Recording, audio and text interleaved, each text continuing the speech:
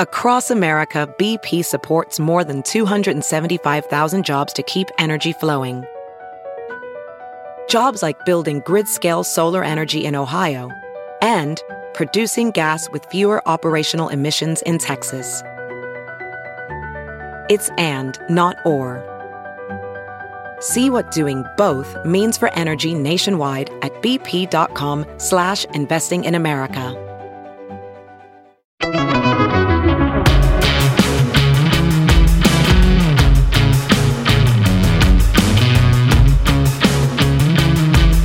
I'm Josh Hammer. Welcome back. We'll be joined shortly by Robert Cahaly. He's the chief pollster at the Trafalgar Group. That is a polling outfit that has been really exceptional the past few cycles. They have been far better than any of their competitors as far as the accuracy of their policy and political forecasting. So we want to bring on Robert to get his prognosis on a lot of these closely contested Senate races and the outlook for the U.S. House and U.S. Senate more broadly.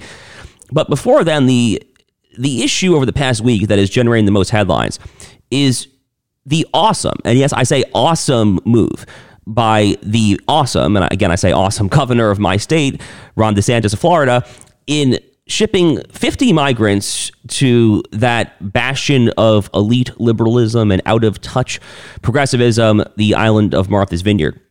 So in case you're under a rock, Governor DeSantis shipped 50 migrants to Martha's Vineyard, which is an iconic liberal enclave. Barack Obama has a sprawling 10-bedroom house there. The rich and famous are known to kind of play there. And these migrants happened to be there for only 24 to 36 hours before they were escorted. They were deported, actually. They were deported to the mainland across the water in Cape Cod. They needed 125 National Guardsmen, so 2.5 times the number of migrants just to kind of ship them across the waterway. Really incredible. And that is the entire point. Showing how much attention is needed to actually deal with this illegal alien invasion is half the entire point of this really, really, really awesome move that DeSantis pulled. Similarly, the moves that Greg Abbott has pulled in kind of shipping hundreds of buses up to liberal cities like Chicago, New York, and D.C. in recent months. The idea here is to show these out-of-touch liberal elites, these people who are clamoring, who are chomping at the bit for sanctuary city jurisdictions, to make them feel the pain of what folks down in Del Rio, Texas, El Paso, Texas, Yuma, Arizona, what they are feeling on a day-to-day basis as this country is under siege from the Western Hemisphere's worst criminal outfits, the transnational cartels that control large swaths of the Mexican border. So that is the point. You know, the people here that are saying that this is just a stunt, it is just for PR, it's just for DeSantis's Florida gubernatorial reelection campaign, it's just for his possible future presidential ambitions. No, that's not the point here. Because red state governors, whether it's Abbott in Texas, DeSantis in Florida, Doug Ducey in Arizona, and of course there are other examples, for months and months, they have been telling the Biden administration that they cannot control what is happening and they do not have the resources to deal with this wide open border with the migrants who are flooding in by the day across the Rio Grande in Texas, across the high Sonora Desert in Arizona, and the federal government has to get in there. So that is the point here. And by the way, one other thing that's worth pointing out here, and Governor DeSantis apparently has $12 million in the budget to do this kind of shipping, this flying or busing off of migrants. Let's see where he goes next. I mean, now that we've done Martha's Vineyard, I think a lot of people that I've seen are saying, let's go to Wilmington, Delaware next. You know, who's from Wilmington, Delaware, right? Obviously, that would be the doddering dolt from Delaware himself, President Joe Biden. So let's ship him to Wilmington. There is no reason whatsoever why red states with governors and state leadership who want to actually control the flow of immigration and staunch the bleeding, there is no sane world why they and their taxpayers should have to dealing with this remarkable invasion as opposed to the liberals in Martha's Vineyard, Washington State, Chicago, Seattle, whatever, San Francisco. You get the idea here. Another interesting thing that I want to flag, my friend Ann Coulter, a previous guest on this podcast, she had a great find. It was a great find by Ann on her Substack. She pulled this article from when Mike Bloomberg was the mayor of New York City. The article is from roughly 2008, 2009 or so. And in this article, Michael Bloomberg is shipping New York City homeless people down here to Miami, Florida. So, what's good for the goose is good for the gander, right? I mean, it's not like Ron DeSantis created this playbook. It's not like he just whipped this out of nowhere. Michael Bloomberg, for goodness sake, did this 13 years ago now.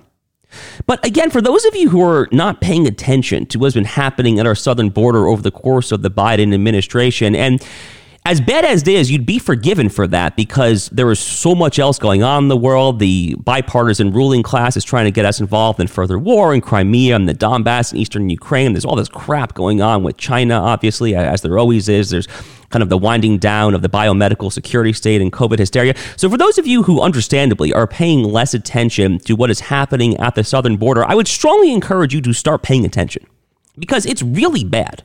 The sheer number of migrants who are illegally crossing every day absolutely dwarfs anything that we have seen in recent memory. It blows out of the water anything that happened during the Trump presidency. It blows out of the water anything that happened during the Obama presidency. And it is profoundly unfair and unjust that these out-of-touch liberal elites can clamor for sanctuary city open borders policies to incentivize the transnational criminal cartels to do their dirty deeds in human traffic and drug traffic without paying the consequences. It's total BS. So good for Governor Ron DeSantis for making them feel their pain. Let's take it to a quick commercial break. We'll be joined shortly by Robert Cahaly. Stay with us.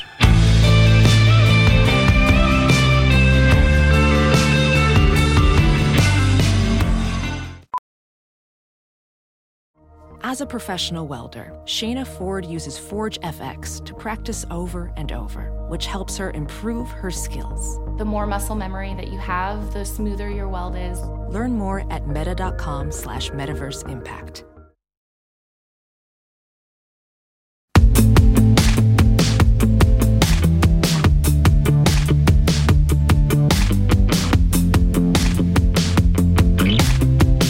So as previously mentioned, we are just delighted to be joined this week by Robert Cahaly. He is the chief pollster at the Trafalgar Group.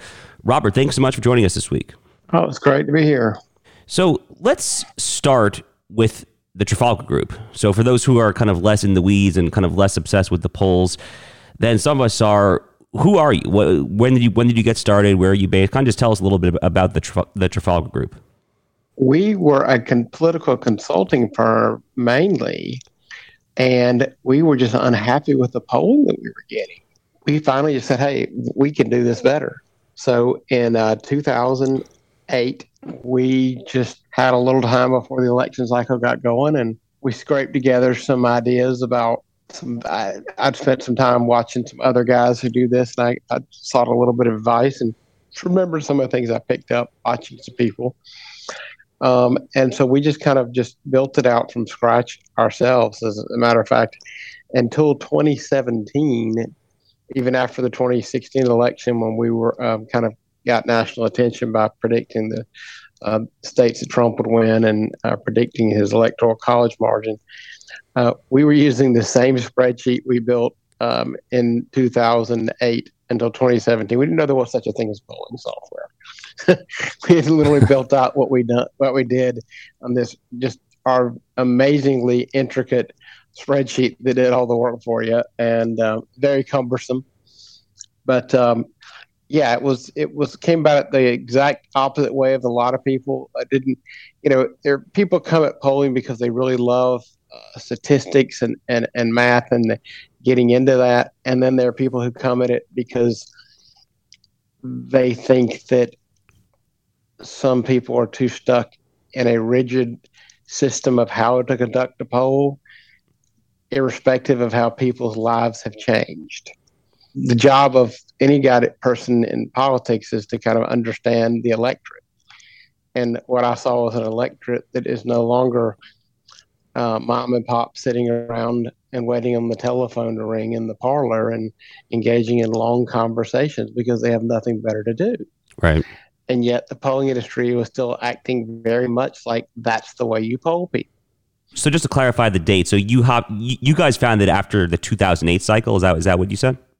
We added polling as a small part of what our greater operation was. Got it. It would be less than 5% of our business in 2008. 2016, we figured out pretty early in the primaries that we built a better mousetrap. We knew by 2010. Right. I grew up doing a lot of politics in South Carolina, and we had we were wearing out people with much more experience in the statewide races in South Carolina in 2010. And I'm like, guys, this thing that we've worked out in other states is working out here too on a statewide level. This is right.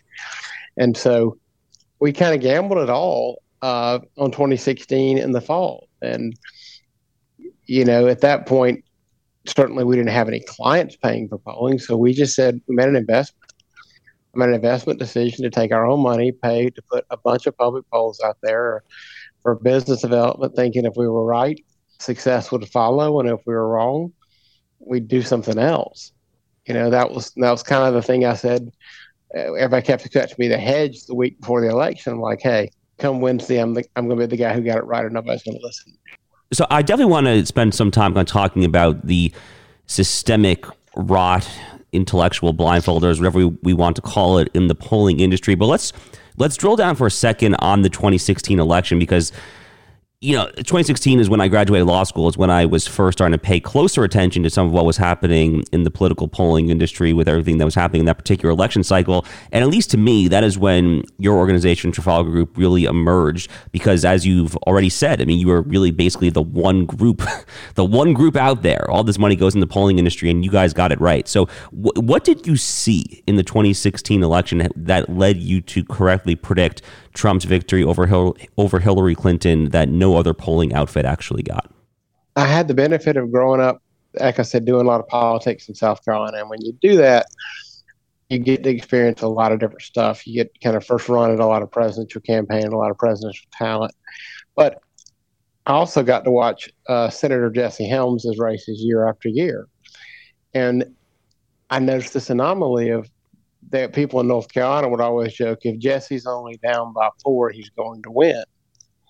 Because there's people who just ain't going to tell you that they're going to vote for Jesse who will. And so I didn't know what that was called at the time. That's called the social desirability bias.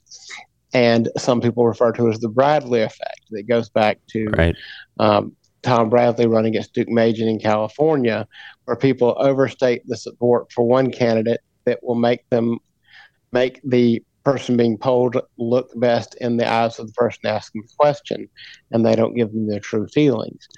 So what we noticed is with the different methods we were using and early on with automated and live callers, what we noticed was the automated in the primaries were more accurate than the live every single time.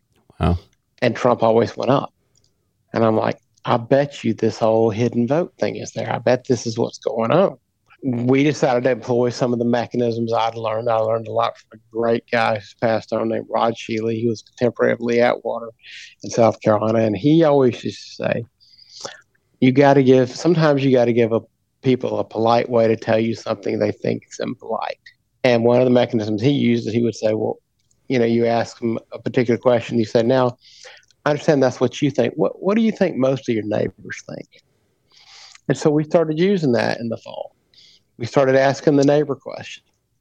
And we started realizing there was, and this is my thing, is pattern recognition. I mean, I love patterns.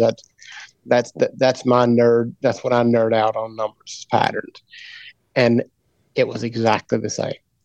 Hillary Clinton never went up. Trump never went down. Wow. Hillary's numbers always went down when you asked the neighbor, and Trump numbers always went up. And in some states, it was a big difference. And what we came to understand as we kind of worked through it was the higher that difference, the more hidden vote there was. And it helped us to then frame things a little better. And there's some other techniques, and frankly, a lot of them we've seen people copy or do, so we don't tell everybody a lot. There's ways that our people are trained to make a live call that I don't think anybody else trains their callers to do. And there are just little things you can do to give people a little more comfort level. And they're a little more honest when they have a comfort level. And so we started recognizing, all right, we've got a significant hidden vote here. This is the real thing. And It makes sense because everybody knew somebody who out there who was for Trump who maybe didn't want to tell their spouse they were for Trump, or maybe they didn't want to hear it from their uncle. Maybe they didn't want to hear it at work and they didn't put a sticker on their car. I always joke that I knew people who got paid for the Trump campaign and lived in neighborhoods that they couldn't have a sign or a sticker on their car. Wow. And I'm like, these people get paid and can't do it. So of course this exists. So yeah, that was part of it, is recognizing first that there was that what we called a shy Trump vote and ways to detect it. And we figured out ways to detect it that others just didn't see. And then, yeah, there will be people who tell you it doesn't exist, it never existed. But again, it defies logic to think that something we all experienced isn't possible in polling. I mean, it so often there's some of these, polling gurus are so sacrosanct in what they think of this science that they'll just say, well, no one would ever lie to a pollster. Well, tell me, people lie to their priest, they lie to their doctor, they lie to their accountant, and suddenly they're all honest Abe with the pollster. It doesn't make sense. Doesn't make sense. Of course they lie. Yeah, People no, lie about everything. that's actually a really funny analogy when you kind of compare it to lying to a priest or an accountant or a doctor or anyone like that. But one thing that I want the listeners of the show to understand here is 2016 was not a blip in the radar. I mean, Trafalgar Group continued to much more accurately. Absolutely. Right. So in 2018 and 2020, I mean, in 2018 we were, especially after all these big groups that they had adjusted and they could now deal with hidden vote. There weren't a lot of hidden votes in 2018, but let me tell you where there was a hidden vote. In Florida. In Florida, if you remember how they just wrote DeSantis off, going to lose by 5 points, there was a hidden vote for DeSantis. But there was not a hidden vote. Andrew Gillum. There was a hidden vote in that race, but there was not a hidden vote in the Nelson Scott race. Oh, I see. What people said was almost exactly what they were doing. But with Gillum, people felt like it'd be better to say they were for him and they wouldn't risk being judged harshly by the person asking the question. So we not only predicted that DeSantis would win, and we're the only ones who predicted that in the whole country, we predicted he would win by a bigger margin than Scott would defeat Nelson, which also happened. Right. That's the amazing. That's actually an amazing statistic. I mean, I live here in Florida, so I see. Well, I moved here admittedly after 2018, but DeSantis beat Gillum by roughly 30,000 votes in 2018. I mean, Rick Scott won his U.S. Senate statewide race that year by like 11,000 votes. I mean, yes, really just crazy stuff. But briefly, just then tell us about the 2020 cycle. I'm trying to remember. Were you predicting a Trump victory, or where did you guys ultimately settle on before Election Day? We predicted that all the states would be closer than the polls were saying. Right. We were. Predict that. We had the number one poll in 5 of the states. We had the best one in Florida, the most accurate one in Wisconsin, the most accurate one in Ohio, the most accurate one in Texas, and the most accurate one in North Carolina, and the North Carolina Senate, and the Arizona Senate. Now, we did believe that he would win in Georgia, and as you saw, 11,000 votes, and we did believe he would edge out in Arizona. And so we said it from the very beginning. We thought it was going to be an extremely tight race, going to come down to the mid 270s, and it could go either way. But we did expect Trump to have the edge on that. And but our average error rate was under 3. And all the other major polling companies that polled the other races weren't all just over 3. Most of them were over 4. So we had a better error rate than anybody else. Our average error rate for the past 6 years is better than all of them. And even Nate Silver took us from a C to an A in 2020. Wow. So, and then if you probably remember 2021, we were 0.2 of a point from exactly perfect in Virginia. Amazing. And 1.3 away from New Jersey, and no one was close to New Jersey. So let's take it to a quick commercial break. We're with Robert Cahaly, chief pollster of the Trafalgar Group, who, for what my money is worth, is by far the most reputable pollster in America these days. Stay with us. We'll be right back.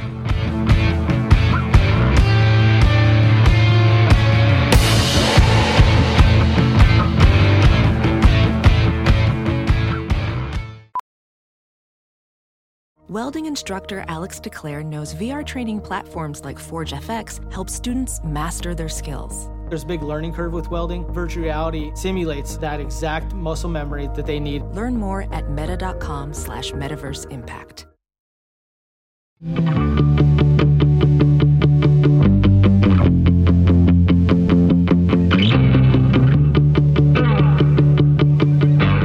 Welcome back. So I want to transition soon to the lay of the land here as we approach the 2022 midterms, but just one more higher level macro question that I just feel like I have to ask you is, why have your rivals, why has the rest of the industry not adjusted their processes, their models, their algorithms, any of that? Like it seems like the industry now, and the New York Times actually very recently just ran an article on this. They basically said like there's glaring red signs in all these states where the polls systemically undercounted Republican support the past 2 to 3 cycles. It seems like we're seeing the same thing over and over again. You know, it's like the old Yogi Berra quote. I mean, it's deja vu all over again, isn't it? Well, part of it is they can't let go. They are stuck believing you do it a certain way. You do it a certain way.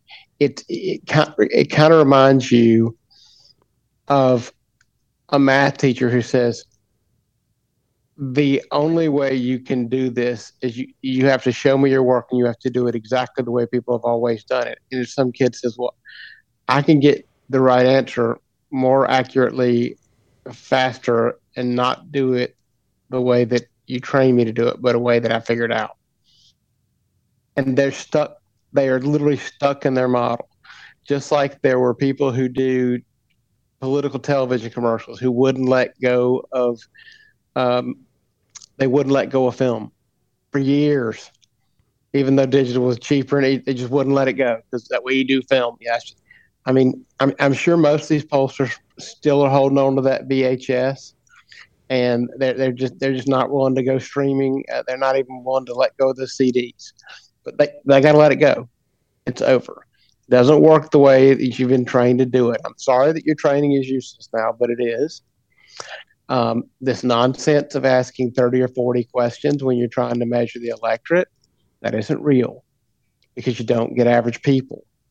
You get people who care too much about politics. And you can tell yourself, you can have all your little meetings and all your little conferences and give yourself awards. But the fact is, you can't accept that you have a broken model. You need to ask fewer questions, which means you have to charge less. You cannot rely on just live calls. You need to do bigger sample sizes. You can't be selling people this nonsense of 500 or 700 people per state. And you've just got to recognize people live differently. One of the major television networks has a polling firm that does all live calls.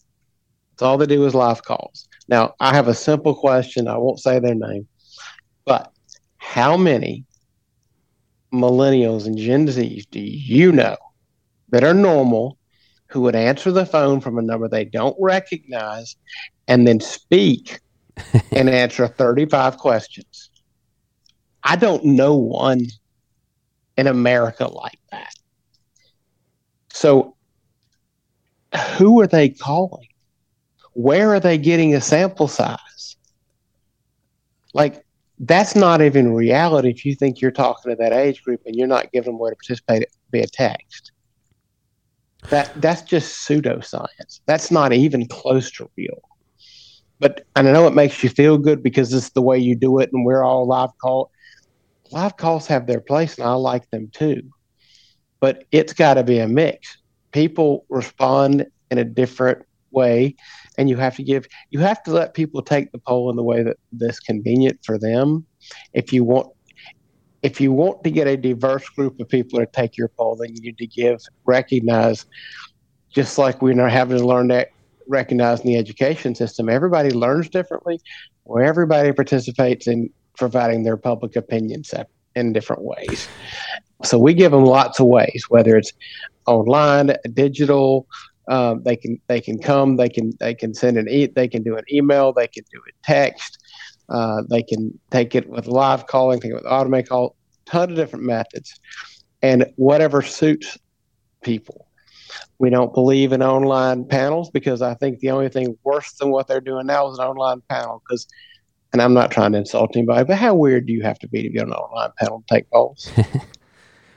Who's got time for that? Tell me a normal person who goes, well, I got to pick up the kids and go to baseball practice. We got to run by the gym. Oh, and I have to take those online polls tonight. Right. Nobody thinks like that. Right.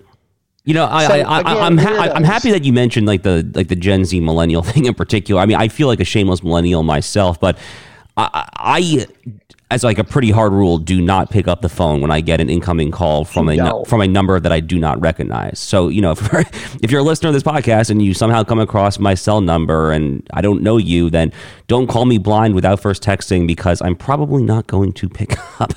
But that's exactly right. And so, but the point is, these guys, and there's a reason I jokingly call them the Pony Express pollsters. They are so set in the way that whatever that little group, the American Association of Public Opinion or whatever nonsense it's called, there's a way that you do it, and you have to do it that way.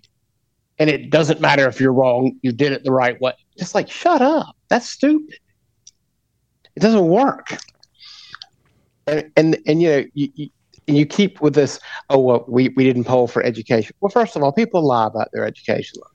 If you've ever looked at an enhanced voter file that has real education level, and then what people tell you, they always bump it up a little bit. A guy who did a little bit of college will tell you graduated. So, I mean, are you relying on what people say? And people's party affiliation, when you ask them, is usually different than what it is. They'll tell you they're an independent, and all they do is vote in Republican primaries. Or they'll tell you, yeah, I'm a big Republican, but they happen to live in a little small town where if they want to vote for sheriff, they had to vote in the Democrat primary. So they have their models the way things have to be. They burn half their questionnaire asking demographic questions that they could find another way, and they don't get to the meat of it. The number one question we get is, how long is this going to take? And if you can't come back with it's 4 questions, 5, you'll be on the phone less than 3 minutes. Totally. No, totally. I think that's exactly right, and it really just speaks ill of the industry that they have just apparently, as you're saying, they just simply have not accommodated themselves to the reality of how people conduct business in this very electronic, internet, digital communication centric age. Oh, it is just so sad. I had a candidate send me a poll, just asked me what I thought of it the other day. I looked at it and I looked down the crosstabs, and it said 50%, 50% of the people who participated in the poll had a college degree or a graduate degree or a postgraduate professional degree. 50%. There ain't a state in America where the general election turnout looks like that. But what that is, that's very representative of the kind of people who would take a 42-question poll. Right. So because we're starting to run a little short on time here, Robert, I do want to transition to what we're seeing before us in the 2022 midterms. So, it seems to me, and this was that New York Times article that I alluded to just a few minutes ago, it seems to me like we really are potentially heading for the same thing. And, just for the listeners' benefit, the reason that you and I actually first connected is I was on Fox Business fairly recently with Maria Bartiromo, basically saying that on air. And then you messaged me and said, you're right. And that's how you and I connected. So I know that you agree with that. But talk us through what specifically you're seeing, especially at the level of the U.S. Senate. Are there any races that stand out to you that you think that the polling consensus is just totally botching right now? Well, I actually think a lot of it's moved even since you did that interview. A month ago, we were talking about Warnock beating Herschel Walker in double digits. Now, we put out a poll show Herschel Walker up by 0.8. Emerson puts out one, shows him up by 2%, and Inside Advantage shows him up by 3%. So the most recent 3 polls, and frankly the most 3 credible polls, show Walker not only not losing double digits but winning. A month ago, Oz was being written off as losing in double digits. Our poll shows him down 4. Emerson showed him down 4, and Susquehanna then came out and showed him down 5.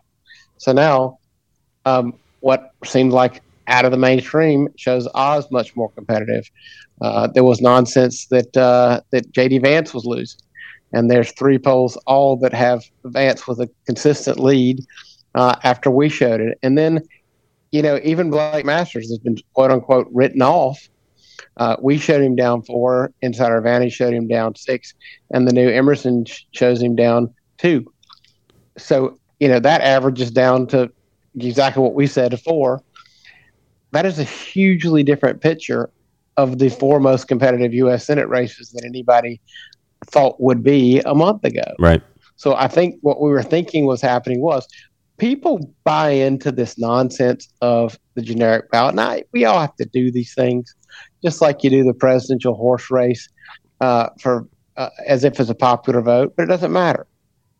Because the Republican can lose the popular vote by 3% and win an electoral landslide. And frankly, the Republicans can lose the generic ballot by 1% and get a 20-seat margin.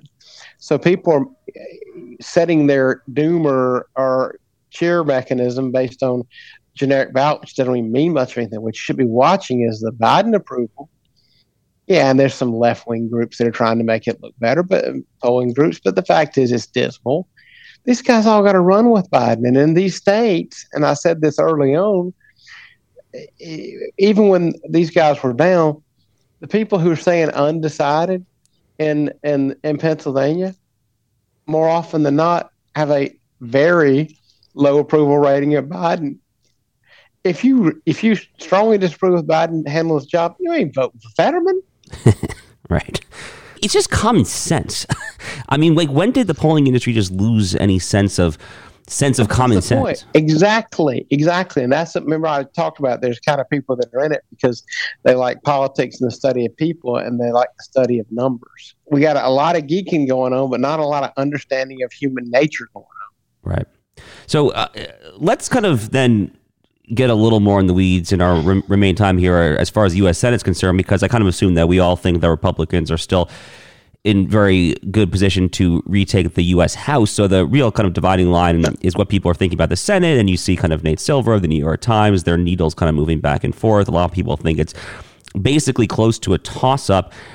I would think that you think that Republicans are probably still pretty strongly favored to retake the Senate. So I'd be curious if you have what, like, an actual number in mind as far as I had to guess my number yesterday. 58% chance. Okay. Only going up. And how many seats do you think Republicans will take if you had to guess? Oh, that's just taking the majority. Right now, I'd tell you 2. Okay. And where are those where are those seats coming from? Those 2? Those 2 are going to come from, get ready, it's going to be fun. They're going to come from either Georgia, Arizona, Nevada, or hold on to your hat, Washington State. Wow. Or New Hampshire. And the Republicans, if they don't straighten out, might lose one of their incumbents in Wisconsin. Oh, you think Ron Johnson's in trouble in Wisconsin? I think incumbents are having a hard time this year. And they talk about the Republicans having a difficult map. But what the Republicans, yes, they have a lot of seats to defend, but they are not running as many incumbents as people think, because Alabama, Pennsylvania, and Ohio are not incumbents running for re-election, right, although they're Republican seats. I think it's a rough year for incumbents. He hasn't raised any money. And what we hear polling Wisconsin is the same thing we heard when we were polling Wyoming. They said Liz Cheney is all worried about Trump and January 6th and ain't worried about Wyoming. Ron Johnson is all worried about Hunter's laptop and ain't worried about Wisconsin. That's what we keep hearing. So, I think Ron Johnson needs to spend a little more time talking about a state that's got plenty of problems. Wow. I mean, it's ground zero for a lot of nonsense that's going on, and a lot of real, whether it's crashing into Christmas parades or Rittenhouse trial or Kenosha. I mean, there's a lot going on in Wisconsin. There's plenty to do at home. But I think that one's going to be tough. I think that's one, if we lose an income, I feel like if we have a year where the Republicans are going to lose an incumbent, I think that will be the one. I'm not saying he's going to, right, because I think that they are going to come in and save him. But if there was one that would lose, I think there's a good chance that the Republicans hold on to the ones they have. And but keep your eyes for little surprises like Colorado, like New Hampshire, and like Washington State. And I would put Nevada on a not even on that tier, but a more likely. So you think that Adam Laxalt is more likely than not to defeat Catherine Cortez Masto in Nevada? I think it's a very good chance. I think Laxalt can win by enough margin to accommodate whatever happens in Nevada. Well, I hope you're right. I've gotten to know Adam Laxalt a little bit. I think very highly of him. I think he'd be a terrific U.S. senator. And just to clarify on the Ohio race, you think that J.D. Vance is pretty safe right now in that race? Yes, I've never thought J.D. Vance had a real problem. I really don't think that Bud has a problem in North Carolina. Okay, so how about Arizona? That's a seat. And maybe we'll close on this note. Arizona is a seat that I spent a lot of time talking about on this show a couple weeks ago. There's just a lot going on out there. Blake Masters, another candidate who I've gotten to know and think very highly of. Mark Kelly has this tremendous fundraising advantage. Some people, even on the right, have been calling on voters there to not vote for Blake, which I think is just completely asinine. Well, and what you've seen some of the establishment, because Blake was so strongly saying he wouldn't back McConnell and all them, pull away. And, all I had to say is, if you're a Republican and you pull away from a guy, that's up to you, and history will judge whether you should or shouldn't have done that. But that seat is more competitive. We got 3 polls in a row that show it's competitive. And frankly, Masters benefits from Carrie Lake because people who don't care about politics have known her, and she's been in their living room for 20 years on TV, and they like her. And it doesn't hurt to have a popular candidate on the other side running. And I think she will outperform him, but I think she will help him in that sense. And I just think when it's all said and done, Biden is so unpopular. The guy's got like a 90 or 100% voting record with Biden. And I've said this on a couple of shows. I think running with Biden as president when you're running as a Democrat for Senate is like having termites in your house. Everything might look fine. You don't have to talk about it. But before it's all said and done, the only thing that's going to matter is termites in your house. Yeah, well, no, that's a really beautiful and quite evocative analogy that we probably should end on. I guess when it comes to situations like Georgia, where Brian Kemp is probably going to win by a fairly wide margin despite a competitive U.S. Senate race, and to a slightly lesser extent, but still somewhat similarly out in Arizona, where, as you're saying, it does seem like Carrie Lake is well positioned to succeed Doug Ducey in the governor's mansion. I mean, how many split ticket voters between Kemp and Stacey Abrams in Georgia, or the analog to that, voting for Mark Kelly? I would expect more. I would expect more split tickets in Arizona than Georgia. Just the very nature of it, because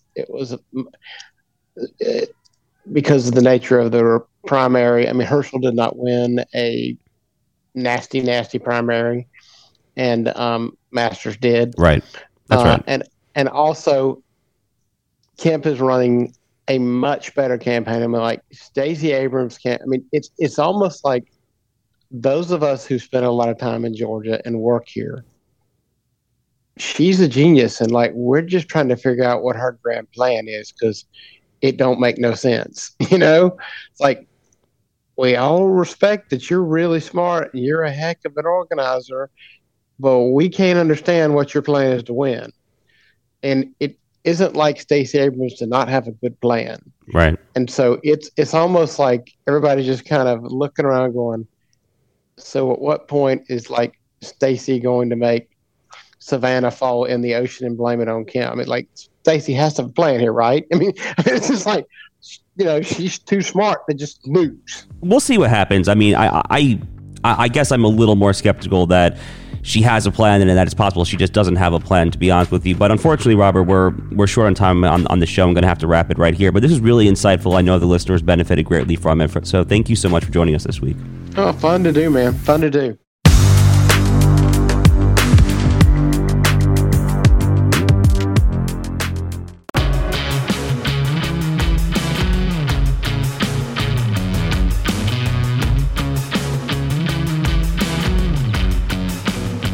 thanks again to Robert Cahaly for stopping by. If you're not already doing so, would strongly encourage you to check out his work and more generally the work of his excellent polling outfit, the Trafalgar Group. As I believe I mentioned, they are really the only pollster these days who I actually trust. And when Robert says something that might initially shock the conscience about Tiffany Smiley potentially having a shot in that Washington state Senate race in the Pacific Northwest, when he says that Ron Johnson may be in trouble, which is something that you wouldn't necessarily expect Robert Cahaly of Trafalgar to say, you want to pay attention to that. So he really has been more accurate than any pollster in the entire polling industry. That entire industry, of course, is a total crap show right now, but he has truly stood out over the past 3 cycles at least, and I certainly expect that he's going to continue to stand out this cycle as well. And I do share his optimism. I fundamentally do share his optimism when you're looking across the board there. I tend to like the Republican Party's chances in a lot of these states that we were talking about just now. But I also want to encourage you here, if you've not already done so, please go on Apple Podcasts to The Josh Hammer Show. Go ahead and leave us a 5-star review. Please tell us what you think in the comments there. The point here, guys, is if you like what we're talking about here, if you like this podcast, which is conscientiously, deliberately a vehicle for the new right and the future orientation of conservatism and the Republican Party in America. If you like what we're talking about, if you like the guests that we brought on, if you're excited about the amazing future guests that we are going to bring on, then your comments really, really do help us, because what that does, we got to play the game like everyone else does. Those algorithms are going to get us broader reach. We're going to get more listeners. We'll get boosted higher up the rankings, and people outside of our normal listener audience are going to see the podcast. So if you like what you hear, then please go ahead and give us 5 stars. Go ahead and leave us a review. We would be really, really appreciative. Until next week, I'm Josh Hammer.